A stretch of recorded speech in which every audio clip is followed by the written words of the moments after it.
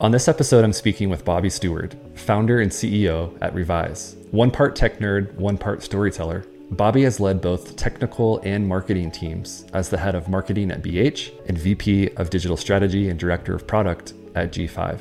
Her previous experience heading up B2C and B2B performance marketing at Realtor.com, coupled with over a dozen professional certifications from organizations like OMCP and Pragmatic Institute, give her the unique perspective needed to move the needle in the industry today. Bobbi says her favorite thing about her work is that it's the perfect mashup of science and heart. So great conversation with Bobbi, digging into her background, her history in the multifamily industry, and now her new startup at Revyse. Let's jump into the conversation. All right, Bobbi, thank you so much for hopping on the podcast today. Thanks, Chris. I'm super excited to be here. Yeah, and I'm really excited to connect with you. There's been a lot going on in your world over the last few years, and I'm excited to get to the place where we can kind of dive into all that. I would love to really just jump in though and hear a little bit about your upbringing and experience in the Pacific Northwest as a youngster. I always love to dig into the history behind the person and behind the stories. So let's start there. What were those early years like for you? Yeah, growing up, I grew up in Oregon, and really spent the entire sum of my childhood in the Pacific Northwest. So grew up in Central Oregon, with a family who was always surrounded by music. Those are some of my earliest memories. My dad is a drummer. I always say like he's a drummer by trade and then his day job pays the bills. But growing up, we had our house was full of music equipment, speakers, amplifiers, drum kits. And my parents both actually worked at the local lumber mill. So we were very, very working class. My mom took night shift so that my dad could play music in the evenings, and always just surrounded by people and music. And really enjoyed that. So Yeah, that's really, it makes me think of actually, so right now I have a 2.5-year-old son, and locally we had a little summer concert series that happened recently, and we rode his little bike down there, and like it was the first time that he was ever able to see live music, right? Like as a band performing in front of an audience. And I took a few videos of it, and in the moment he was very just a little, I think, shell shocked and yeah, like looking on at everything and wanted to see the guitars and the drums. And I have a little bit of a musical background myself, and so we were pointing out the drum kit and the bass guitar and stuff like that. And he loved it. And I have to imagine your experience was really similar as a kid, just kind of like wide-eyed and really enjoying being around that kind of a environment. definitely. And I didn't know any different. So to me, that was just life. But my dad, there were a couple of times where he would take us to his sound checks, and he'd let us sing in the microphone and he'd record it ahead of time. So he has a couple recordings of me and my sister singing Twinkle, Twinkle, Little Star when I was Oh, like cute. 3 years old. And vividly remember one time my younger brother, when he was 2, he would crawl into the bass drum in my dad's kit and just nap inside the bass drum. So, which is Were awesome. there any pillows or anything in that drum Yep, kit? totally. Like Okay. this huge 70s pillow, brown, orange, and yellow to muffle the sound. So it was Yeah. super cozy. Cool. Um, That's awesome. yeah. I have to ask because I'm a big music nerd. Love a few different genres, but did your parents have any specific genre that they like introduced you to as a young kid that you still listen to today? So, yes, for sure. My dad was always into classic rock, and that's kind of my first love. Interestingly enough, I have an eclectic taste in music. I love everything. But there's one song that is absolutely my favorite song ever. It's Heart of Gold by Neil Young. And Okay. that's kind of my like throwback to dad's classic rock.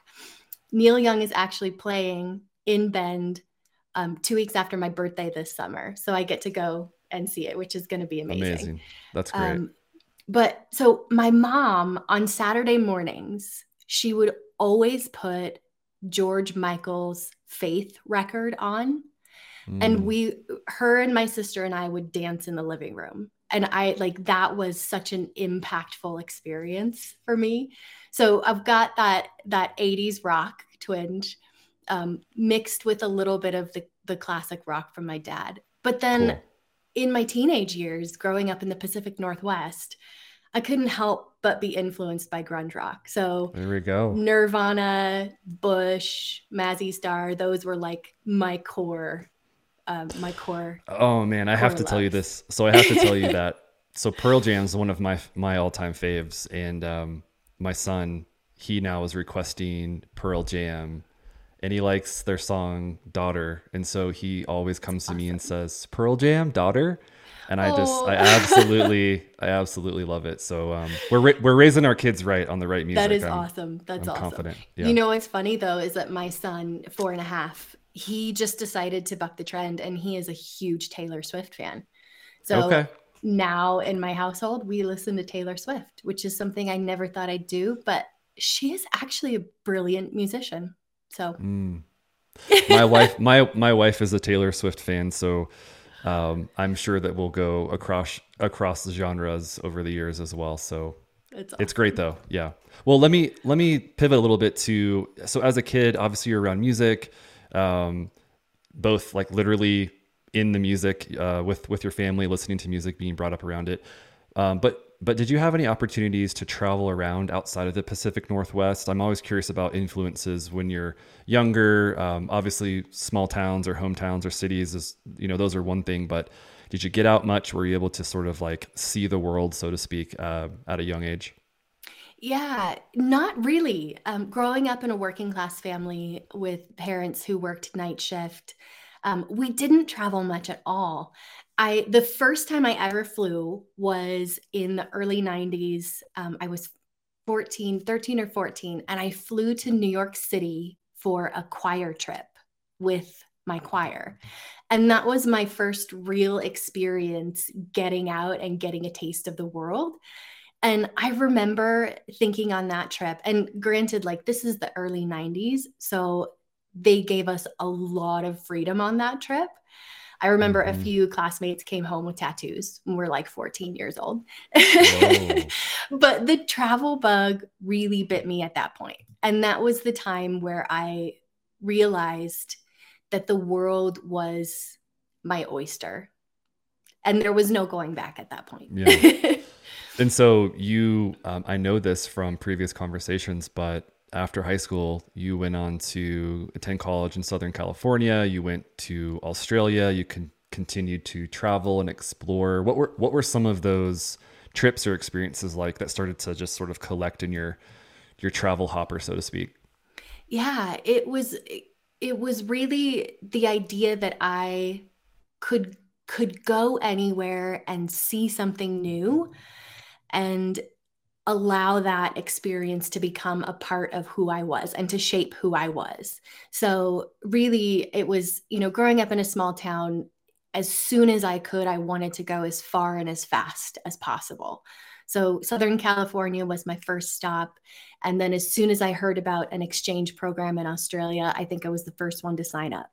Hmm. And so spending time in Australia was wonderful. And it really opened up the idea that international travel was possible. And from there, a couple of big ones that come to mind are a beach camping trip in Costa Rica. Um, Mm. I landed in Fiji one time with lost baggage and spent the entire 7 days in a hoodie and jeans, Oh wow. which I don't recommend. Not in um, Fiji. Not in Fiji. And even then, it was the idea of exploration. And so, on a couple different occasions, I actually sold everything I owned and lived in a van. Once traveling around the US, which was amazing. I think we hit 40 different states over the course of 10 or 11 months. And then eventually found myself moved from Northwest Montana to New Zealand, again, where I traveled around in a van and eventually met my now partner. Was that before van life was cool? You sort of like were blazing a trend before it was all on Instagram, I think. Oh, it was way before van life was cool. This was before cell phones, Chris. I was Okay. living in a van with no cell phone. Wow. And I actually still have it, but I had this giant atlas, a road atlas, Oh yeah. where you would flip through the pages, and I had a yellow highlighter, and I would highlight the routes we wanted to travel. And I mean, there were no phones. There was no, you don't ask Siri for directions. So No. Yeah, no, it was wonderful. I remember those times. I always appreciated my parents having the giant roadmap atlas books in the car, and especially when we were on road trips, being able to sort of like flip the giant pages from state to state and see where you were headed. So I remember Yeah. those days. Yeah. The 90s are very underrated, right? Because it was the last analog era, and it was the last time of this lack of connectivity that we overemphasize these Yeah. days to some extent. Yeah. Yeah. And the thing for me was you almost had more choice because you could see your options, and it wasn't always about faster, farther, harder. It was uh, survival, right? Yeah. You were just being. You were just being. That's a great way to put Mhm. it. Well, I want to hear about your early career years because I know that, some of the bigger stops you had later on, which we'll get to, were are really impressive and interesting in their own right. But I'm curious, and I'm always curious about guests that come on, is was real estate like this target that you had from the very beginning? Did you stumble your way into that world? Just sort of set the stage for us. Yeah. Real estate was not. And I think part of that was because of the idea that growing up, my parents eventually split, and my dad lived in Washington. My mom stayed in Oregon. So for the first 4 years of elementary school, I changed schools every 6 months and moved back and forth and kind of built this identity around being a nomad a little bit. So never really having that concept of home or belonging. But as soon as I was old enough to buy my own house, I realized that I could create kind of my own sense of belonging and the place where I felt like home.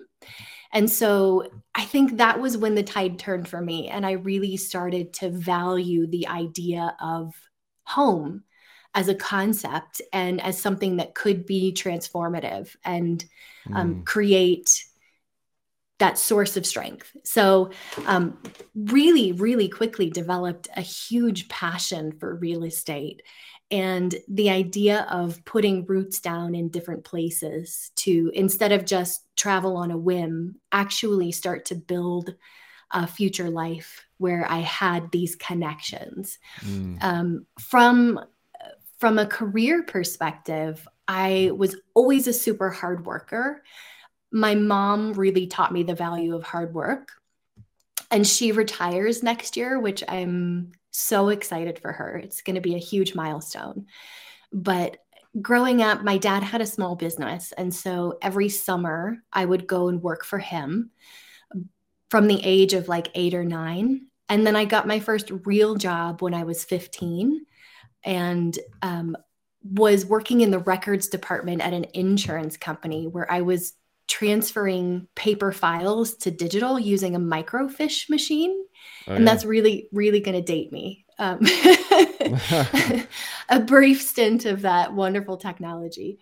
Um, but so I was always a hard worker and always had a job from the age of 8 or 9 and worked doing a lot of different things, but always gearing and leaning toward the technical.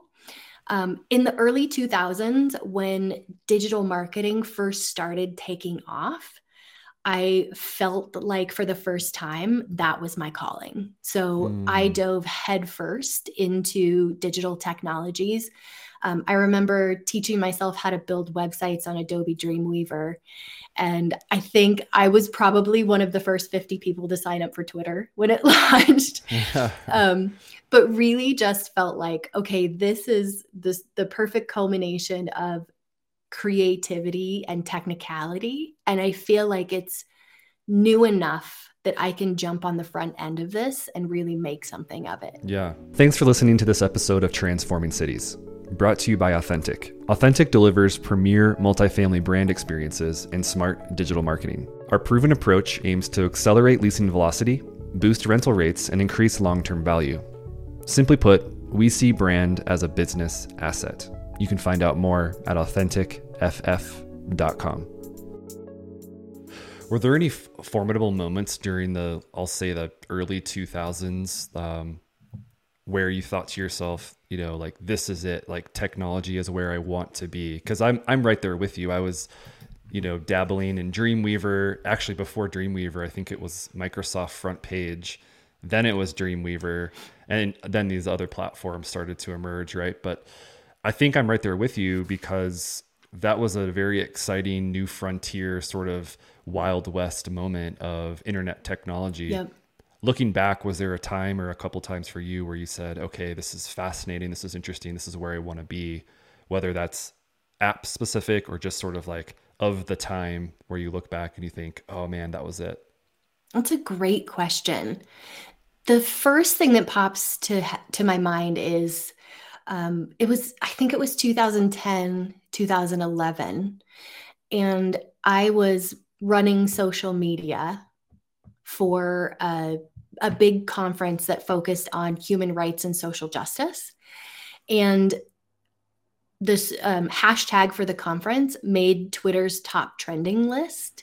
And at that time, that was like the pinnacle of social media. Because everyone saw it.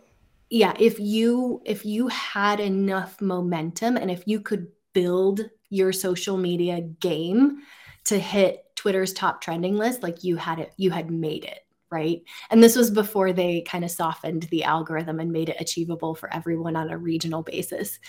But I remember at that moment thinking, wow, like I'm just a kid who read some stuff online and figured out how to do this. And I'm pushing some buttons in the background and building this groundswell around a topic that really meant something to me, and getting all of this exposure for human rights and social justice.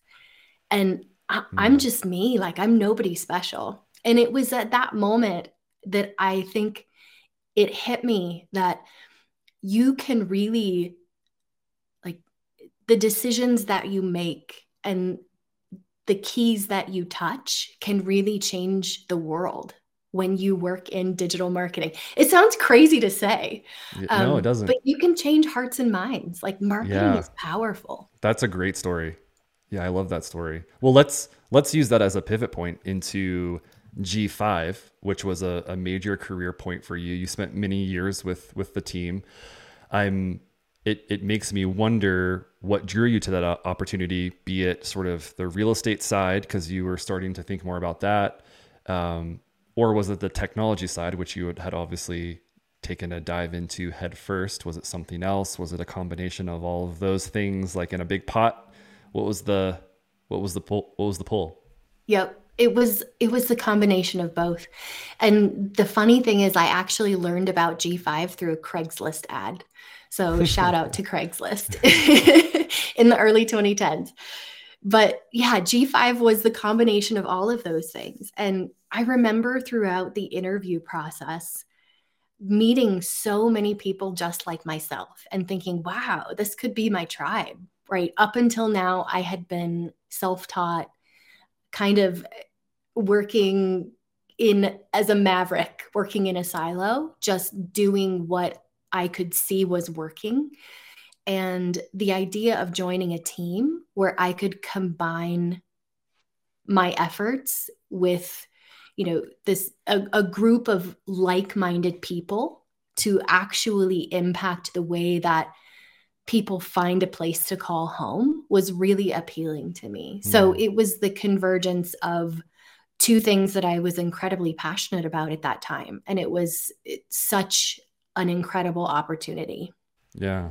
You know, it occurred to me that some of our listeners and viewers might not know what G5 is. And so I want to ask you just at a high level, sort of, you know, G5's mission, what they were all about, especially when you joined, give me the G5 banner, just a quick story about what they're all about. Yeah, G5 is a predictive marketing technology company that serves primarily the multifamily industry, as well as senior living and self-storage. They have since been acquired by RealPage. They are doing amazing things, but their core offering was helping owners and operators reach prospects and residents through top of funnel marketing channels. So everything from websites to SEO to digital advertising and call scoring. So really helping renters find a place to call home. That makes me that prompts me to ask you about your biggest takeaways from an experience like that, because you go from being a solo maverick to on this, you know, kind of big team at G5.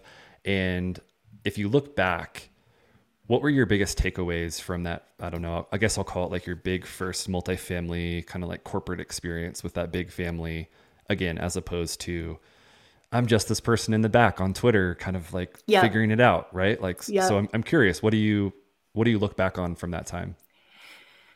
So many things. The biggest takeaway was how impactful you can be when you have the right people on the bus.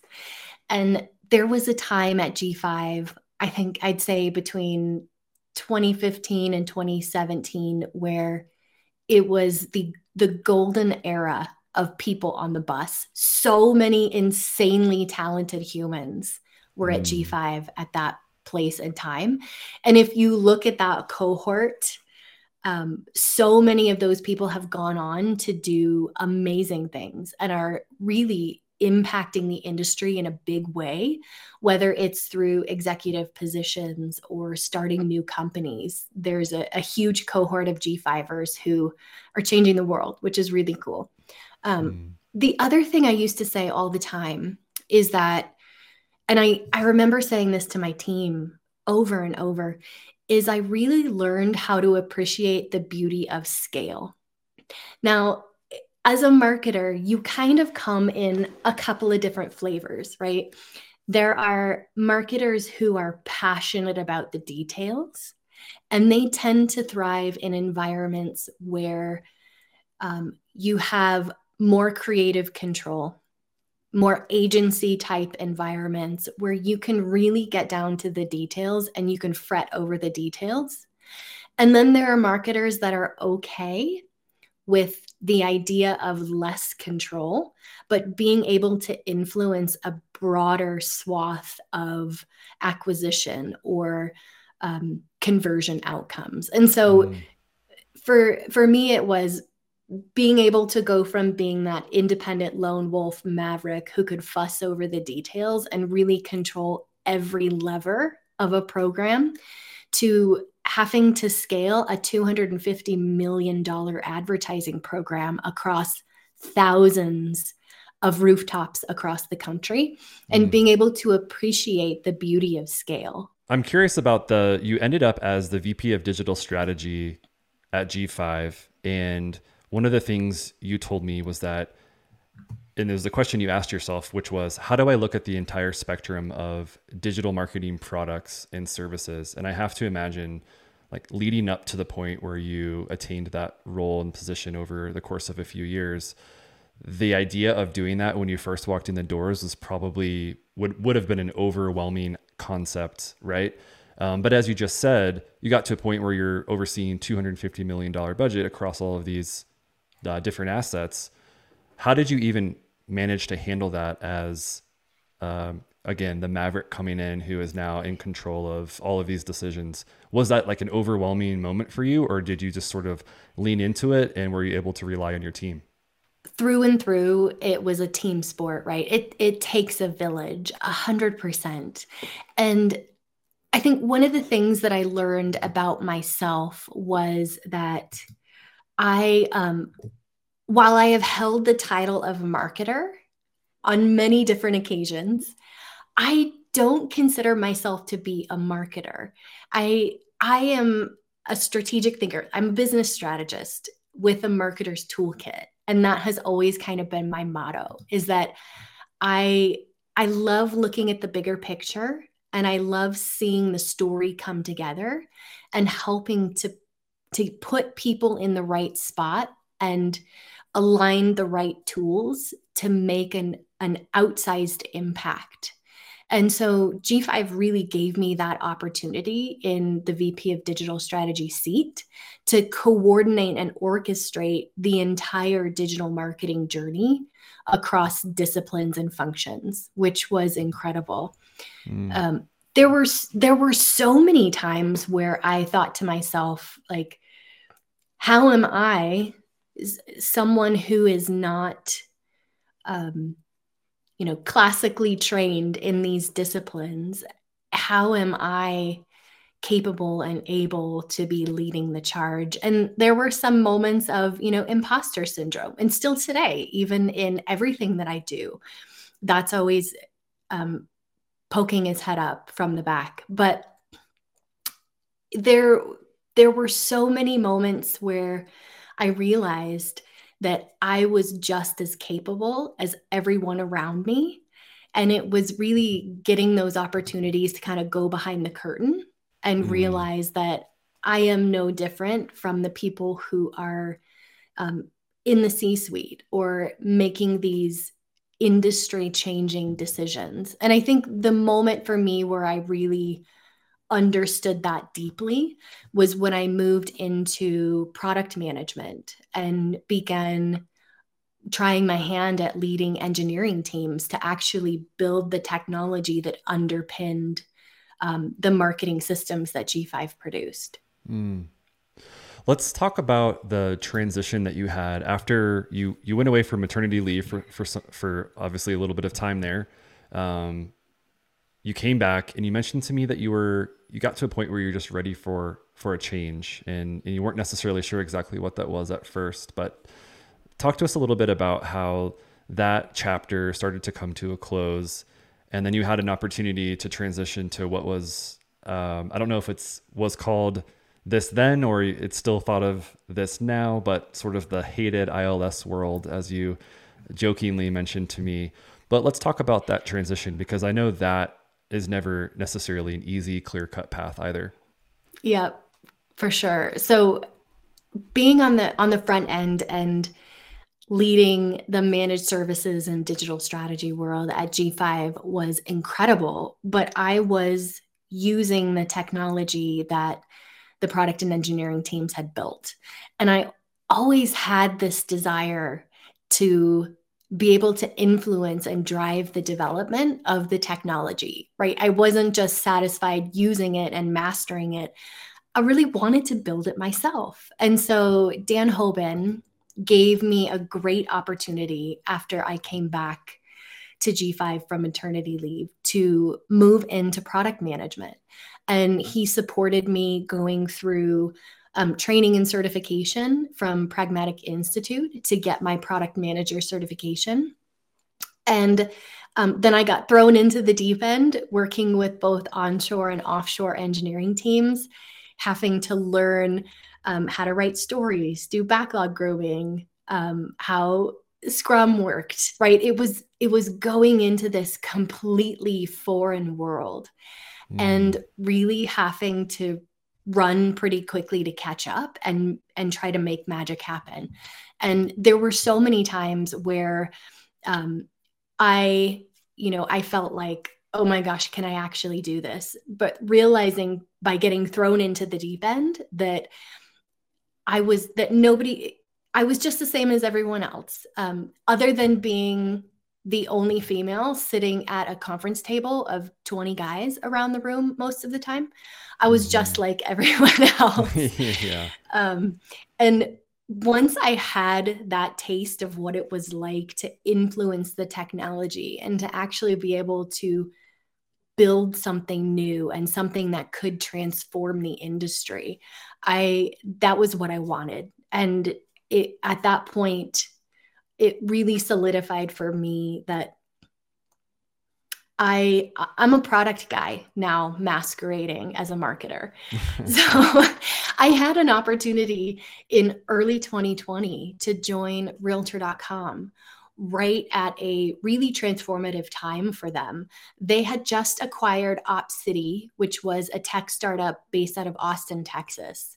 And OpCity had this really cool piece of technology where they would, through machine learning and data, they'd be able to triage and match prospective buyers, sellers, and renters with real estate agents in real time.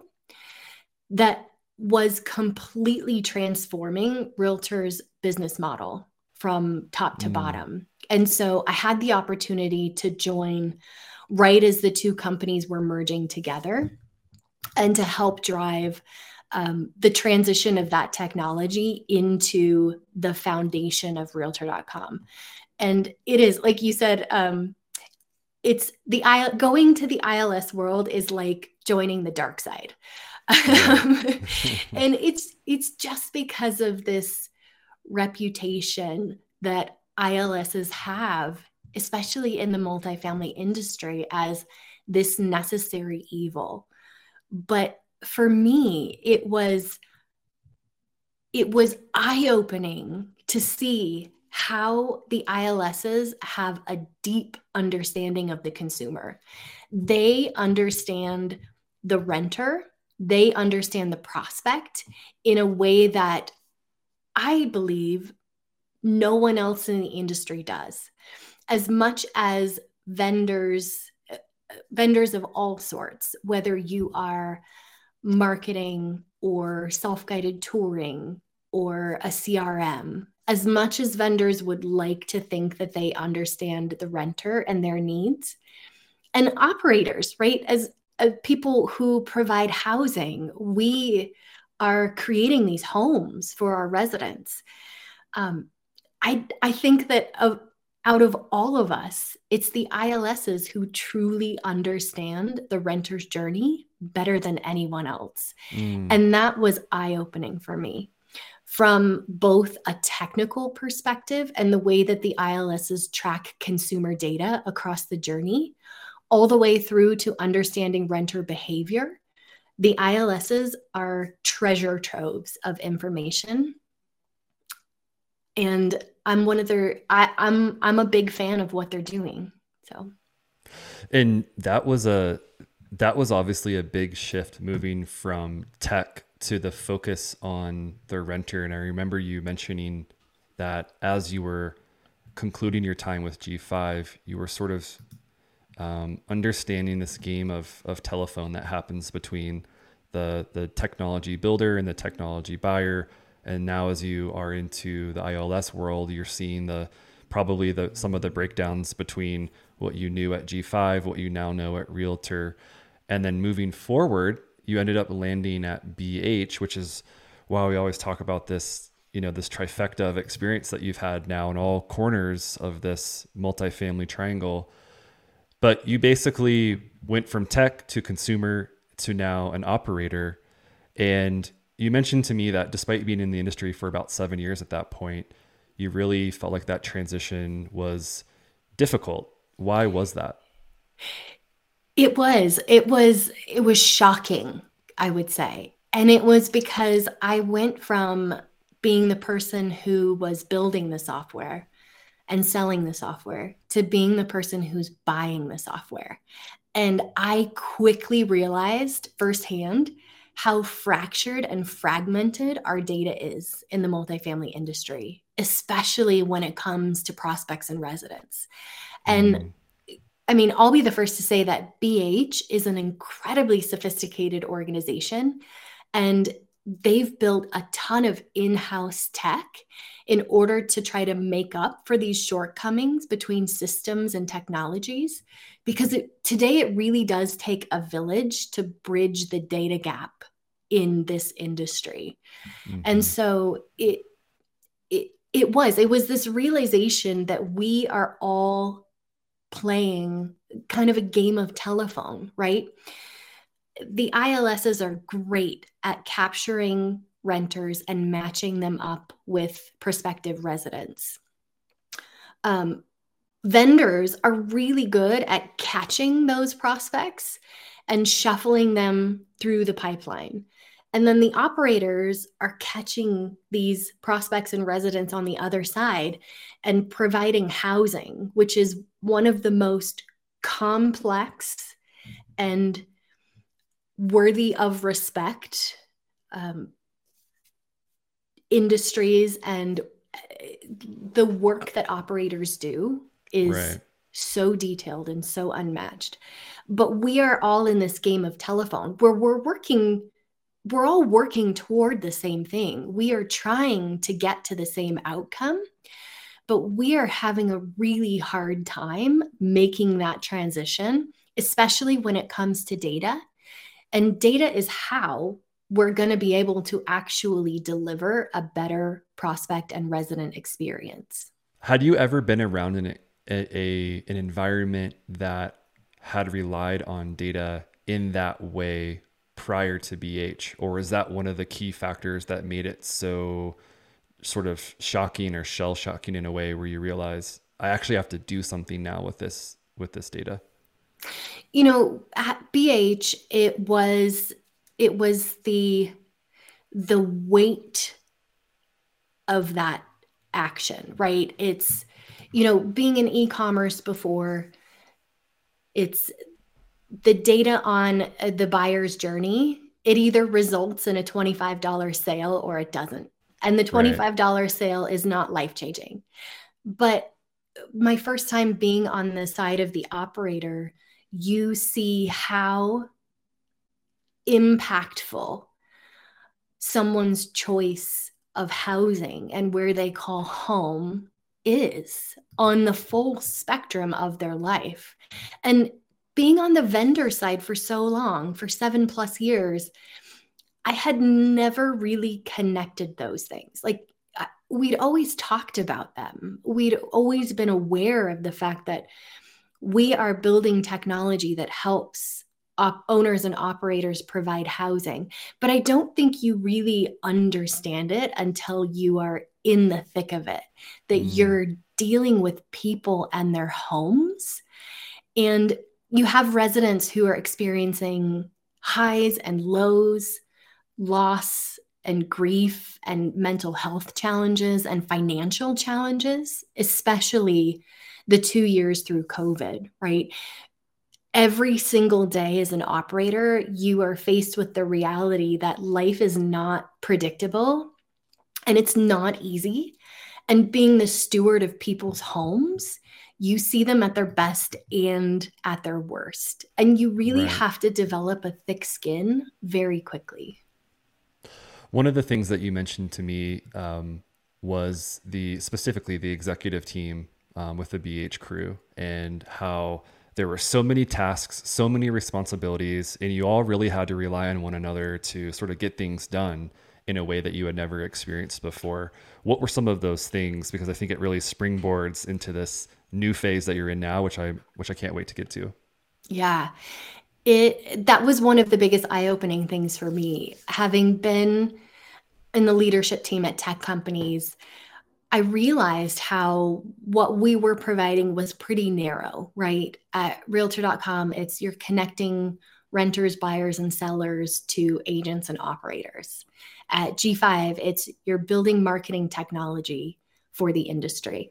But at BH, the spectrum of tasks that the executive team had to tackle was so broad and so deep, and no one else sitting at that executive table crossed over with what you were doing. You were 100% reliant on the head of that department to know what they were doing and to be making the best decisions for the company.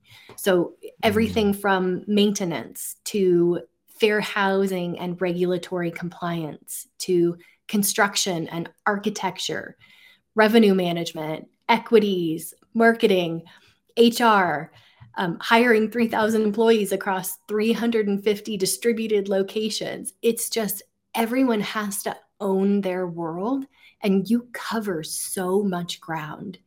And the amount of trust that the team had with each other was unlike anything I had ever experienced before. It's such a healthy, beautiful environment. And really, I owed so much to Joanna Zabriskie, the CEO and my boss. She is an incredible human being and has built such a stellar company over at BH. With all of that context in mind, from G5 to Realtor to BH, I want to make sure that we shine a bright light on your newest venture, Revyse. So I know that you can explain it better than anyone else, and I definitely want you to do that. But it's really your first exposure as your own startup, combining all of these different pieces of that trifecta into your own company. It solves a very specific problem for the multifamily industry, and I want you to do your best to explain that to the listeners and the viewers. Give us the pitch, give us the big idea for the platform. Yeah, it arose from a period of transition that I went through after I had been at BH for about 2 years. And my team had accomplished so much in that time period. It was an incredible experience of huge transformation. And taking a step back, when I learned that we were expecting my daughter, who was born this February, it was one of those moments where you kind of stop and take stock. And I couldn't help but think about who I wanted to be as a role model for her. And it hit me in a way that was a little bit different. When my son was born almost 5 years ago, my first introduction into parenthood, it was, I'm just trying to figure out how to survive and how to keep him alive and how to be a good parent. Yeah. And then when we learned we were expecting my daughter, it was like, oh, wow, I'm going to be her role model. And I really want to start thinking about who do I want her to see me as, and what are the boundaries that I want her to think that the world has. And so I really started thinking about what is next for me, and what is it that I'm passionate about? How can I take the culmination of the last 10 years of experience in the multifamily industry and turn it into something influential, something where I can give back and help the industry innovate and come together. So thinking back on what I had learned after being on all sides of the multifamily trifecta, I really leaned into the fact that tech buying was hard, and being able to connect the data from the moment that a renter is interested, is looking for a home, all the way through to move-in day and move out. How do we make that data transfer easier? How do we build tech stacks in a way where we can actually deliver a better renter experience and make it easier for renters to find a place to call home? And thinking back on what I had experienced at BH, it was so apparent that as an owner and operator, making a decision about the vendors that I'm choosing to partner with really matters. And that's at the core of how we can start to change and start to deliver a better experience. And so thinking about when I was shopping for new solutions at BH, there was a moment where the team was looking for a core component of our portfolio marketing stack. And we had gone out for RFP, and we submitted so many contact forms on vendor websites that were never answered. We never got a response. And we spoke to dozens of sales reps who couldn't answer our technical questions. And we logged all of this data. There was a core team of 5 folks who were working on this project. And when we got through the project, we looked back and we realized it had taken us an average of 3.5 meetings before we could get to a technical resource who could actually talk through data integrations in an intelligent way. And we went through that process with more than a dozen vendors before narrowing our decision down. And it was over 6 months that taxed our team for so long. And just thinking there's got to be a better way to do this. And so it was really that shared experience and desire to improve this process that resulted in the foundational idea for Revyse. So yeah, I have to, this is a question I have to ask all entrepreneurs. And as a quick tangent, I think the listeners will appreciate this. This is a curveball, Bobbi, so here it comes. Yes, bring it on. I love to know the story of the name. So where did Revyse come from? And did you go through like 100 iterations of what you're going to call this thing? And where did you, obviously you landed on Revyse, and why did you land there? You know, it's funny, Chris. Like I said, I am a product guy masquerading as a marketer. So Revyse was the very first name that I came up with, and I just ran with it. No way. Yeah, Really? it was. It's funny. So Revyse initially was just a mashup of real estate and advisor, because that was the core tenet. Was we want to make finding, buying, and managing prop tech easier. And a couple of months ago, I was doing something, I was using ChatGPT, and I was just messing around. And I actually typed in and said, hey, Chat, what do you think if I started a software company called Revyse? And the response was, oh, that's a great name because it's a combination of reviews and analyze. And I was like, mind blown. Wow. Which now today, so Revyse, we just launched our flagship product, Revyse Discovery, which is a prop tech discovery and review platform that helps multifamily owners, operators, developers, asset managers find new products, compare reviews, analyze features and benefits, and connect with vendors. So, I mean, ChatGPT knew better than I did. Right? Yeah.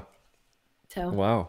Yeah, our team at Authentic is excited to be a part of the platform. You launched it during NAA this summer, and from everything I've seen, it was very well received. The industry has been ready and waiting for a platform like this. I know I've heard about rumblings of something like this, has been needed for the last at least 5 years or so. What was the reception like within the industry so far? It was overwhelmingly positive. There was so much support from all sides of the industry. And it's still, I don't know why, but it still surprised me, right? Even having been through it firsthand on both the vendor side and the operator side, I was so passionate that this was something that could help the industry. But hearing everyone, seeing the overwhelming support has been incredible. And the numbers prove it, right? In the first 7 days, we had more than 20% of all product listings claimed and more than 10,000 views. So it's gotten a lot of eyeballs, which is amazing. And like at the core, our mission is to really start to try to bridge that gap between vendors and clients and make it easier to discover and buy software. So it's been amazing. But at the same time, again, I'll say, like, I wasn't surprised because we have we've had so much data to back up the need. Early on, we did a survey with dozens of multifamily software buyers and decision makers, and 100% of respondents said that reading authentic industry-specific user reviews would have an impact on their vendor selection process. And so the industry told us, like, yes, please, we want this. So yeah, no, I mean, it makes perfect sense. Like I said, it's been something I've heard from operators and other vendors for a very long time. I mean, you always hear these horror stories of groups that end up working with partners that it's a really bad fit for one reason or another, but ultimately it usually has, at least in some part, comes down to miseducation, misunderstanding, and sort of this lack of early alignment that is really hard to find if you're just sort of basing it on a referral or you know, this person sent you here and we're going to hope this works out, because usually it doesn't work out that way. Well, I'm curious, what's next for the platform? We have a piece of it live now, and without risking you giving away too many secrets, what's on the roadmap for Revyse? What should we be looking out for over the next couple years? Yeah. So right now with the Discovery platform, again, staying true to our ethos of making it easier to shop, every product can have a free listing, because at the end of the day, we want to make this resource easy for multifamily decision makers to understand their options and to shop those options. But where we're going right now with the Discovery platform is we're really trying to lean into self-guided shopping experiences. So again, in our survey of multifamily buyers and decision makers, the data showed that transparent pricing, direct calendar scheduling links, and self-guided demos are the most influential components of today's B2B buyers shopping journey. And so in our survey, 100% of respondents said they wanted to see transparent pricing before reaching out to a sales rep. And 100% of respondents said they'd prefer a direct calendar scheduling link like Calendly. Mm-hmm. And 92% said they wanted to do a self-guided product demo before they'd be ready to reach out to a sales rep. So after collecting that data, we turned the tables and we wanted to see, okay, if this is what multifamily owners and operators want, what are we giving them today? So we measured this against the way that prop tech vendors sell their products and services today by auditing over 100 multifamily vendor websites. And we found that less than 12% published their product pricing, 10% had a direct calendar scheduling link, and less than 3% had self-guided demos, all of which were gated behind a contact form. So this led us to the question of why? Like, why is there such a huge disconnect between the way that B2B buyers want to buy a product and the way that B2B marketers and sellers want to sell their product? And it's mind-blowing today that there is still such a huge gap. And so we're working, we have product listings available today where if a multifamily vendor wants to take advantage of self-guided shopping, we actually supply them with the software to create self-guided product demos that can be embedded on their listing. We've partnered with this incredible company called Storylane, who is a best-in-class self-guided demo provider. So we're bringing that horizontal technology to multifamily to be able to close the gap between the way that people want to buy and the way that vendors sell. I'd say, like, one of the call-outs, though, is that vendors are afraid of giving away their secret sauce. And there's this resistance to be too transparent because they don't want their competitors to see their pricing. They don't want their competitors to see their product. And so one of the ways that we've solved for that with the Revyse platform is that all of that sensitive information is gated and it's only visible to approved, verified buyers. So if I'm a multifamily developer, operator, asset manager, I can sign up for a free account and get approved as a buyer. And I'll have access to view all of that sensitive content, like case studies, pricing, videos, demos. But as a vendor, all of that is gated. So I can't go and sneak a peek at what my competitors are doing. Yeah, I think I was just going to ask that, but I think that, you mentioned that B2B technology shopping has really changed in the last few years. And I think that's actually one of the key components to the breakdown between buyers and providers or vendors. And that is to say, company X probably doesn't want to show everything off to all of their competitors and vice versa. And so how do you both provide that access and the opportunity for buyers to get that information, but not necessarily shortchange the vendor at the same time? And it sounds like you're doing a really great job doing that. And I think that really feeds into you mentioning on multiple occasions now that really Revyse is in place to help level that playing field across the industry. Could you speak to that as we start to wrap up? I'm curious if you can give an example or two of leveling the playing field, quote unquote. What does that mean to you and to Revyse? Yeah, for leveling the playing field, it's being an operator myself for a couple of years. I saw firsthand how arduous the vendor discovery and selection process is. And it's not easy to vet new solutions, let alone to even understand the world of options that exist. And thinking about how difficult and detailed the work of operating multifamily communities is, it's not surprising that a lot of decision makers just go with what they know, right? Because it's fast.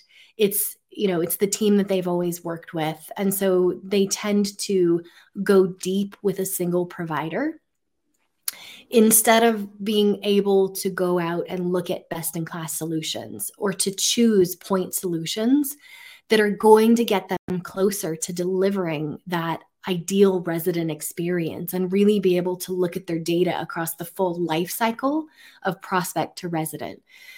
And so what we aim to do is to be able to make that discovery process quick and seamless. And so how can we help take this vast ecosystem of prop tech and make it consumable and shoppable?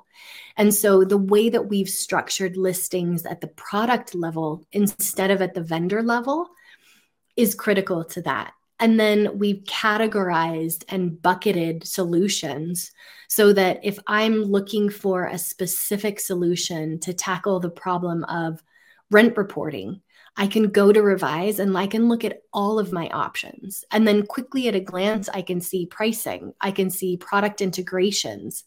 I can see demos so that I'm cutting the pain out of that discovery process to help the industry buy better tech a lot easier and a lot more pain-free. Yeah, I was going to say, and I think we sort of joked about this a couple of weeks ago, but it's a lot easier to surf this product, understand my options rather than be sold on or sold to over a steak dinner during a conference event, a couple times a year, which I know that's the bane of Mini's existence across the industry. I've heard many stories like that. So I love that at the end of the day, it makes it easier, it's more seamless, and the renter gets a better experience out of it at the very end, which is obviously the most important thing. Yep. I heard this really interesting data point, and I wish I could remember the source, but there's data that shows that only 6% of conversations with a sales rep result in the prospect learning something they didn't already know. And so we have just been trained by, the Amazons and the eBays of the world to do our own research and to shop and expect to get on-demand information at any time of day. So it's really okay, controversial opinion. All right, there we go. But I know. But my hot take is that historically, B2B marketing and sales has positioned itself as this separate strategy and this separate practice, right? And there's almost been this rivalry between B2B and B2C. It's like you are either a B2B marketer or you're a B2C marketer. And you can't be both because they're totally different disciplines. And that is just not true. That is a facade that the Salesforces and the HubSpots of the world would like us to believe. But those walls have been dissolved. And we are living in a B2C world. And B2B buyers expect their experiences to mirror that of B2C. They don't want to have to request to download a white paper because it's been gated by a contact form. And it's, the reality is that we are all living in a B2C world. So my apologies to B2B marketers, but got to get on this train. No, I think that's a great point. I mean, I think that's a fantastic point. I mean, a lot of our marketing at Authentic now is less about trying to sell to another company, another operator, developer, or whatever. And it's about talking about the problems that they can solve that makes the experience for the renter better. Because at the end of the day, it's about the consumer. It's not necessarily about them. And I think that's really flipped the whole idea on its head over the last few years within the multifamily industry specifically. So I'm right there with you. Bobbi, this has been amazing. I love chatting with you. I feel like we could rap about marketing stuff for a long time. I always like to wrap up with a couple quick rapid fire questions just to get your hot take and opinions that the listeners can walk away with. Being in the middle of it, in the epicenter of prop tech right now, to you, what is the most exciting shift you're seeing in this B2B prop tech world over the last 12 months or so? I mean, I have to say it's being able to close that arbitrary gap between B2B and B2C marketing and sales, because people are people and we all want that frictionless Amazon-like experience now. Here's a curveball. Do you think that people want to buy from a company, or do you think that people want to buy from a person? I would actually say people want to buy an alignment with their values more so than either of those. I think we've finally hit critical mass in the generation that cares about the meaning behind where their dollars go. And as you look at the data shifting where more millennials are in the buyer and the decision maker seat now than ever before, I think that people want to buy products where they align with the values of the company and they support the mission and the purpose. And then secondarily to that, it's for sure the people. But I think that you can't get by with mediocre tech anymore. That really the product has just as much of an influence on the purchase as the relationship does. Yeah. All right, let's pivot to one book that you would recommend right now. I always love this one. And it's hard to do one, so... It is. It's a really, really hard question. I have been a devout reader of nonfiction my whole life, but I made a pact this year that with the stress of everything going on between new baby and new company, that I would only read fiction this year. I'm already failing because there's a half-read copy of Spare on my sofa table right now. But so the last fiction book that I read that was not bad was called Sea of Tranquility. And it's about kind of past and future time travel and the theory that we could all just be living in a simulation, which is so unlike me to get into sci-fi fiction. But that's reflective of kind of the decompression that I need when I sit down with a book these days. Yeah, this is where you are in life right now. Yeah. Bobbi, it's been a pleasure to have you on. I want to make sure that we roll out the red carpet for you. tell the world what you're up to, where they can find you online, where they could follow up, and where they can learn more about Revyse. Thank you, Chris. It's been awesome to be on. Find me at revyse.com, revyse.com, on the Who We Are page, or I am also on LinkedIn, Bobbi Steward. Would love to connect. All right, Bobbi. It's been a pleasure. Thank you again. Thank you.